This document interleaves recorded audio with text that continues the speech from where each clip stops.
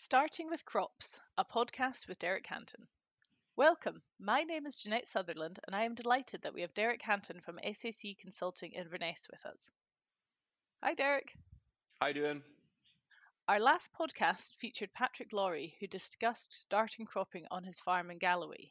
Today we are going to quiz Derek, arable expert, with questions that came in from listeners interested in starting cropping or wanting to know more about what it involves. Derek, do you want to introduce yourself and tell us about your experience with crops? Yeah, I'm Derek Hanton. I'm from Aberdeenshire, brought up on a farm in Aberdeenshire, a mixed arable and livestock farm. Also, my uncle had a dairy.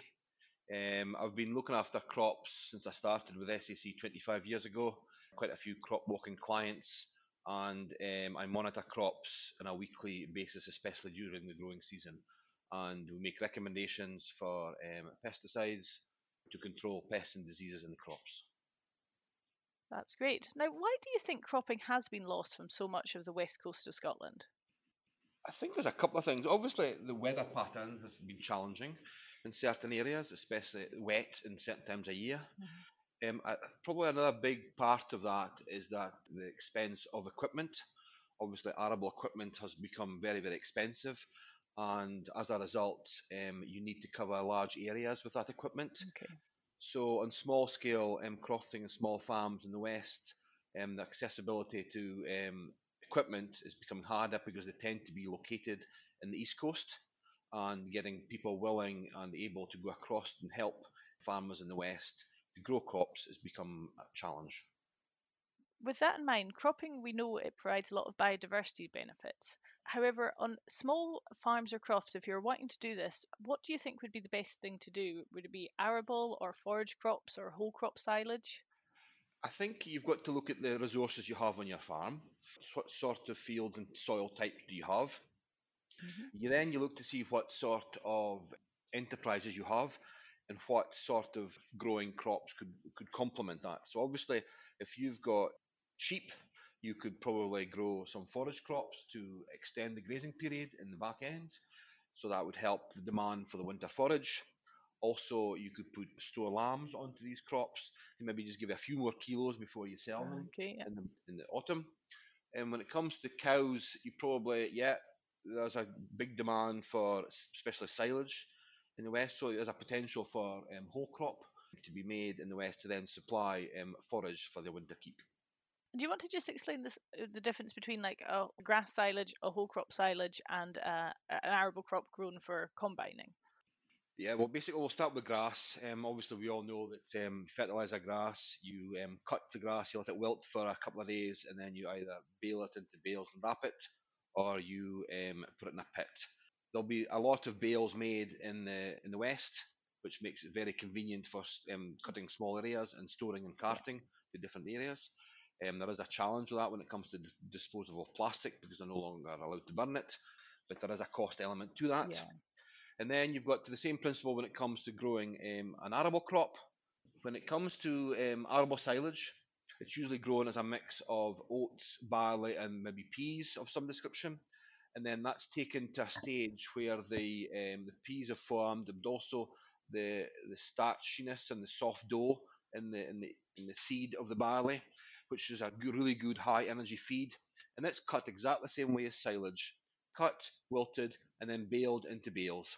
And then so that can be stored in the winter for winter feed. And that's a really, really good feed because you've got high energy coming from the starchiness of the grain. That's Your third fantastic. thing, And the soft dough stage, how do you assess that yourself? well, you can just look at the seed, and if you squeeze it and it's like a soft dough, like you make bread with, that's ideal timing. If it Oh, goes too perfect. if it goes too dry, it becomes too hard, and then what happens is that actually the seed passes straight through the gut of the animal, and Ah, you lose okay. that energy from the seed. The cutting timing for whole crop is crucial to get that soft dough, so you get access to the rumen can break down the starch to give you the energy. Thank you. The third thing you can do is probably grow a forage crop, which I've mentioned. Now that can be sown in the spring stroke summer, depends what you're wanting to grow. Various crops, right from stubble neeps right through to kale and forage rape. And they can be grown very successfully, and then they can be grazed off in situ. So they're actually grazed off in situ. You can open up the gate and let them all in, or you can strip graze them. Depends how you want to feed them. What soil pH do you need to successfully grow these?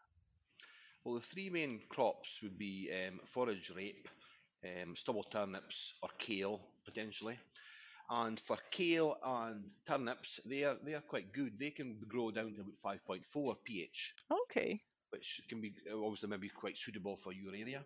When it comes to forage rape, it really needs about a 5.8, 5.9 pH to successfully grow.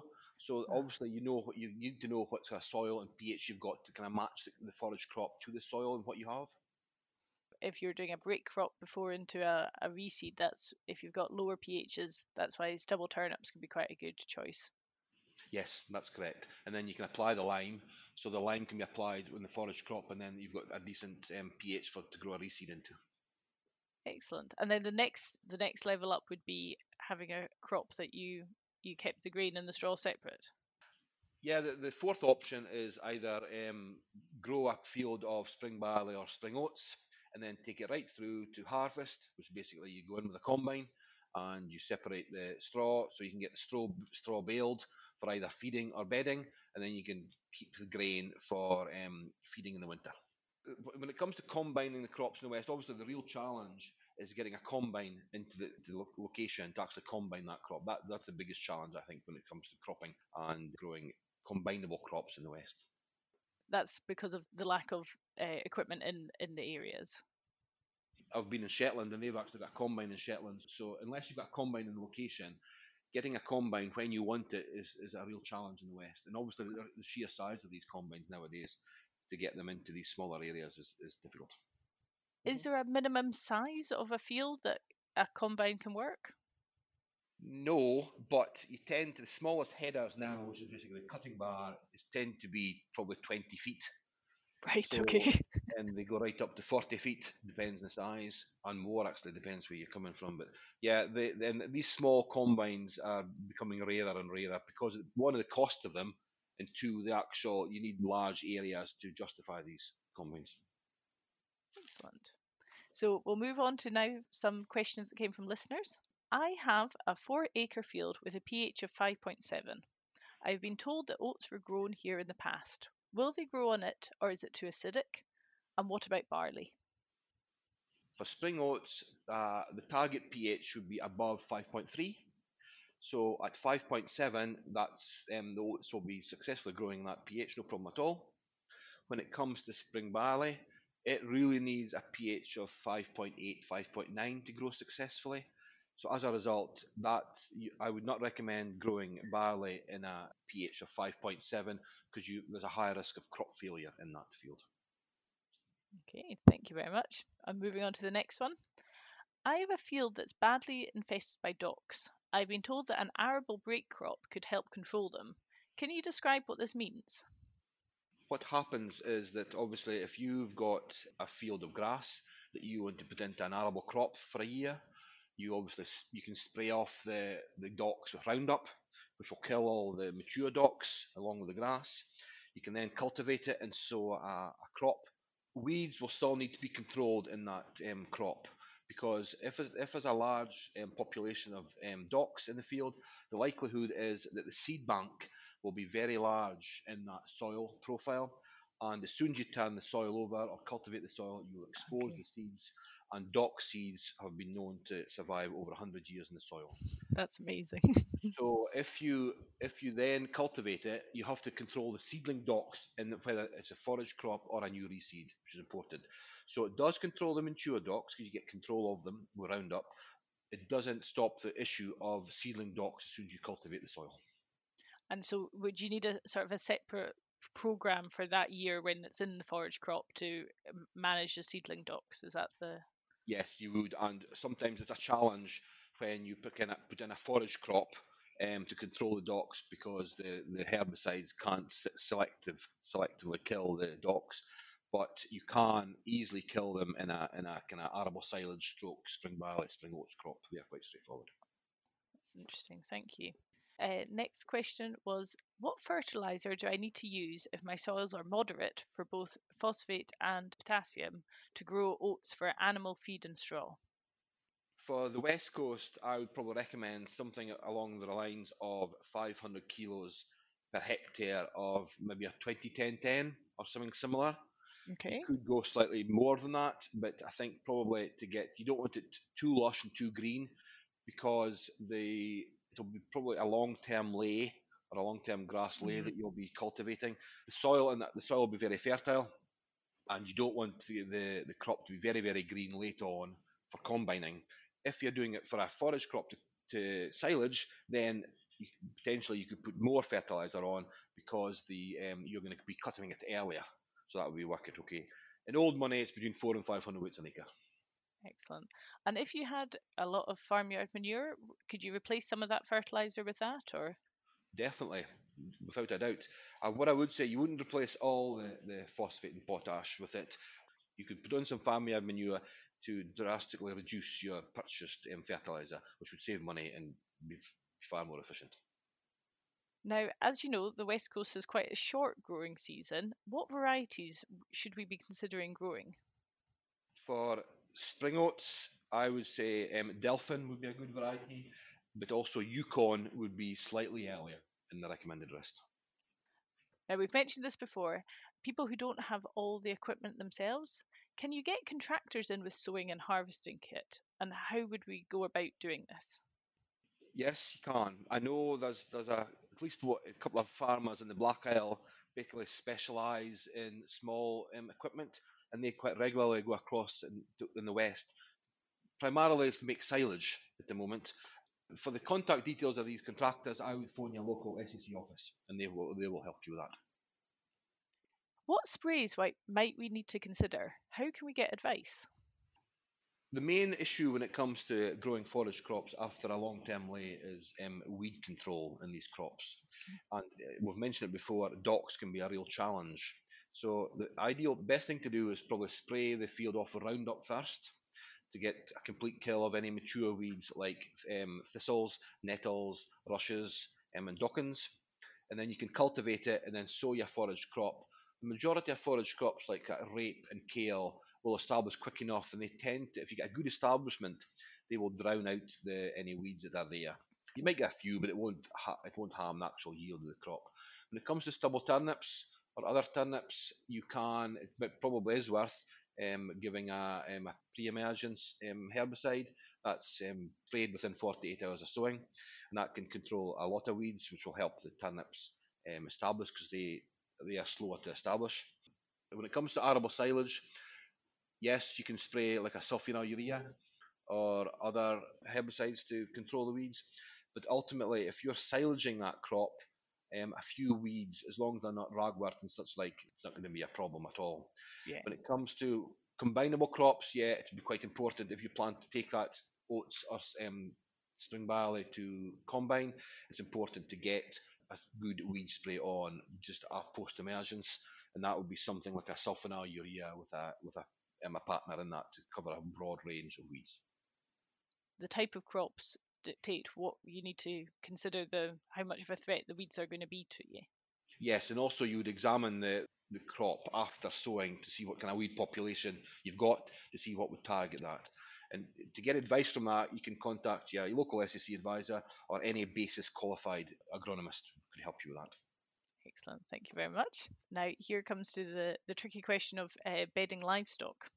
I'm interested in producing some straw on the croft. How do we do this? And how do I decide if it's cheaper to buy it in? I think you'd have to obviously grow the arable crop for combining, and you need to organise a combine to come in and Mm. cut.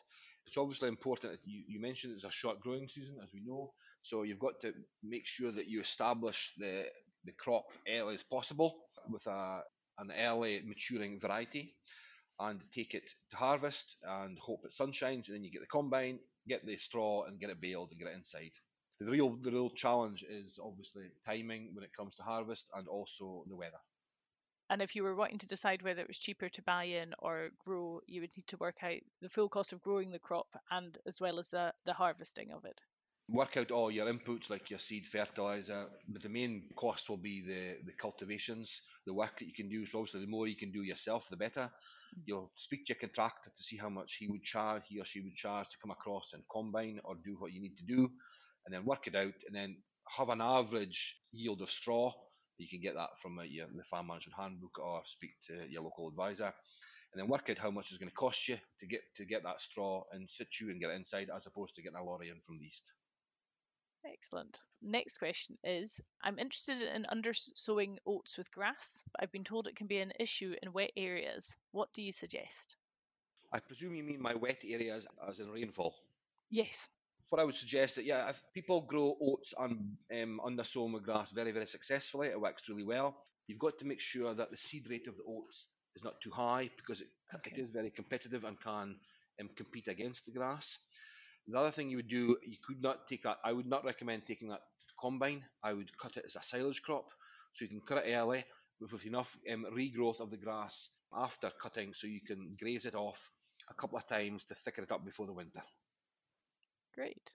And does the oats as a sort of a nurse crop to the grass, do you think that helps with shelter and things, or is Yes, it does. It also it's a really good nurse crop for the grass, but the danger is you sow it too thick. So sow it thin, let the grass come up through, silage it, and then graze it off a couple of times before the winter. The more times, the better, because every time you graze it off, it'll put up another tiller and it'll thicken it up before the winter to prevent any weed ingress. excellent? So everything in moderation when it comes to the Yep, seed rates. definitely yes. You were saying that you do a lot of crop walking yourself. What should you check if you start growing crops, like for pests and diseases? Well, the main thing that we've covered is weed control. That's kind of fundamental in trying to establish a crop. When it comes to pests, probably the main pest would be slugs a lot of time, Okay. and also there would be, when it comes to turnips, you've got a flea beetle, which can eat the cotyledons just as it comes through the ground. So that would be the main pests when it Yeah, comes and to the growing. cotyledons are when that's like the first leaves. It's the first two leaves, yeah, before the two leaves come through. So they can start eating that, and if they eat that, potentially they're quite vulnerable at that stage because they're very Ah. small. And if the cotyledons get the first leaves get eaten, they'll just die. What about pests and diseases on your oats or your barley? Less of an issue, to be honest. Oh, Obviously great. slugs, but they establish quite quickly, so they can get up and going quite fast. So I would be more relaxed about the disease. The one I think, what I would say is, obviously when you pick your varieties, you'd have to pick them early, but also look at the disease resistance of these varieties, because there's a big difference within the recommended list. So pick an early variety with good disease control, and you won't have to worry about it. Oh, fantastic. Now, in an example where we've got a combine on the croft or the farm and we've got the grain, what advice can you give on storing grains? The first thing you do once it's in the shed, you've got to stop it from heating. Okay. So before you process it, and that can be done by air fans, blowing air into the pile, pulling it out. But the main thing is try and get it either dried, which will be probably difficult in the west, but treat it with some sort of treatment like a popcorn Hmm. to preserve the grain. So, and the popcorn rate is depending on the moisture of the grain. So test the grain for moisture, apply popcorn at appropriate rate, and then that should keep all winter, no problem at all. That's great. And how do you deal with maybe neighbours like rats or mice? That's a challenge. That's a huge challenge. So you've got to keep your vermin control up to spec. So we've got a question about more traditional varieties. What are the pros and cons of using like bear, barley, or other traditional varieties? To be honest, I was across in the Uist discussing these with farmers, and I can't see there's no real difference between the traditional varieties and the old varieties. Probably the newer varieties will potentially give you a higher yield, both of silage and grain. Mhm. The only other thing that might do, the beer barley seems to be slightly more tolerant to manganese deficiency situations, and that's the only thing I can probably comment on that. You've mentioned manganese deficiency, and one of our questions said that fellow crofters have told me about manganese deficiency, that it can be a problem.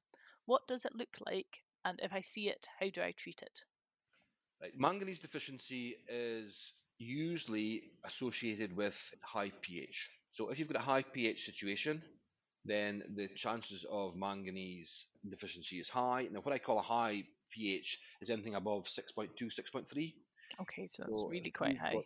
yeah, if you've got shell sand soils, Hmm. your pH will be up in the sevens, if not the eights. Hmm. So you will get manganese deficiency. What it looks like the leaves are very pale and floppy, especially as they come through the ground as a 2, 3 leaf stage in the plant. You also get brown kind of spotty necrosises. There's basically dead bits in the leaves. So brown spotty, very pale, very floppy. That in a high pH, that's likelihood is manganese deficiency. How you treat that, you need to apply manganese to the leaf when you see it. So basically, buy some manganese dry flowable or manganese sulfate, mix it in the sprayer and spray it on at up to 5 kilos a hectare.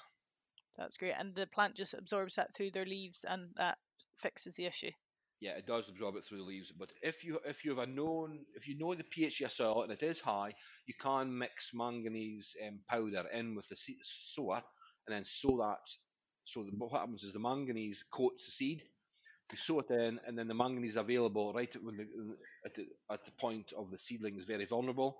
So the manganese is there on the seed. The seedling absorbs it to get up through the ground, so then you can treat the leaves when it Ah, comes through.